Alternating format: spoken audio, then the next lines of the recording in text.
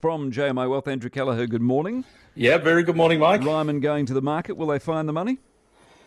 Yeah, I suspect they will. It's quite a biggie, so we're in the midst of the New Zealand reporting season at the moment, and Ryman probably trumped everything yesterday. For those listeners out there who aren't familiar with Ryman, it is an aged healthcare retirement village operator, 38 operational villages in New Zealand. Now it's extending out. It's got, I think, 7 villages in Melbourne and extending into Victoria as well. Look, it's one of the larger companies on the NZX, top 20 by market capitalisation. Big employer as well, Mike. It employs thousands of people around the joint New Zealand. Now, Ryman expanded rapidly in the early 2000s, and it was very successful, and you saw that in the share price. It delivered sort of stellar returns, I think would be a good adjective. So from 2010, I think it was 2010, you saw the share price rise from around $2 to 2019, it got close to $16. But it has sort of stumbled. Early 2021, share price probably around $15.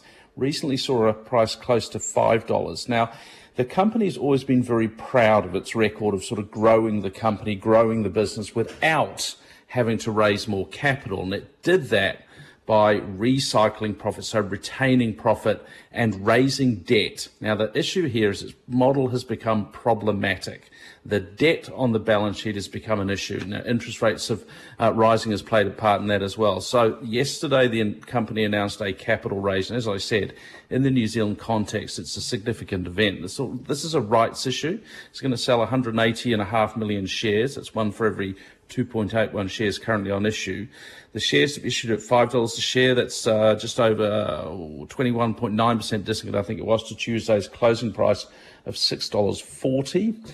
It will reduce their debt level, what we refer to as gearing, to under 35%. Now, the proceeds will be used primarily to repay a thing called US private placement debt. So this is debt raised in a specific part of the US market. And just looking at the numbers, and I'm willing to be stand corrected on this, but it looks to me like the decision to use the US PP market has been a very expensive exercise if you look at the cost, the break cost that they have to pay. So in hindsight, probably shouldn't have done that. But Mike, there's definitely big concerns about that level of debt the company's carrying, particularly with rising interest rates. But you also got slowing housing market that restricts the speed with which people can sell their properties and move into retirement villages, the expansion into Australia, new market, new challenges, and obviously you've seen all those concerns expressed in the share price weakness. Now, shares are in a trading halt. This is $900 million, Mike.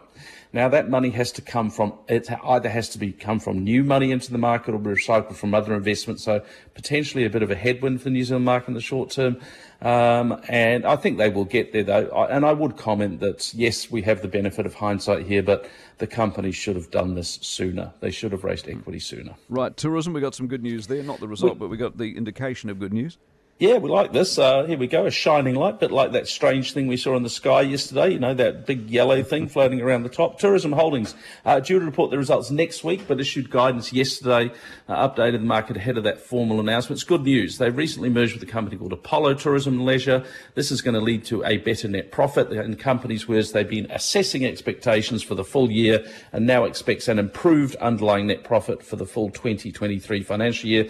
Expects this to be above 75 million. He exclude Apollo's contribution. THL underlying net profit will be above 48 million. Here's the key issue though. Here's the words that we all want to hear. They said improved guidance reflects the strong trading of the business in the first half of the year and positive outlook for the remainder of 2023. Good. Love it. Get more details in the results announcement. Saw a 5% jump in the share price yesterday, Mike. We haven't seen that since sort of late 2009. And quick word, Sky City, they had a big 5% jump in their share price yesterday. Good result. And they're looking for a lot of workers as well. What are the numbers? Now retail sales in the US are quite a bit stronger than expected. So that sort of obviously puts the focus back on the Fed. In light of that, the Dow Jones is down 0.5%, 33920. The S&P 500 down 7 points, so not much there. That's about 0.18%, 4128. The Nasdaq, though, hanging in there. It's up 13 points. 11,973. FTSE 100 last night gained 44, just over 0.5%. 7,997 was the close. The Nikkei 27,501, that lost 100 points. Shanghai Composite lost 13 points, 3280. That's about a 0.4% decline. The ASX 200 lost just over 1% yesterday, so quite a big fall there, closing at 7352. And the NZX 50 gained 9 points, so relatively unchanged, closing at 12,083. Kiwi dollar, Mike, quite a bit weaker overnight, 0.6274 against the US, 0.9105 against the Aussie, 0.5874 euro, 0.5216 against the pound, 84.20 Japanese yen. Gold, $1,837, and Brent crude, relatively stable, $84.43. And we'll see you tomorrow at jmiwealth.co.nz. Andrew Callagher.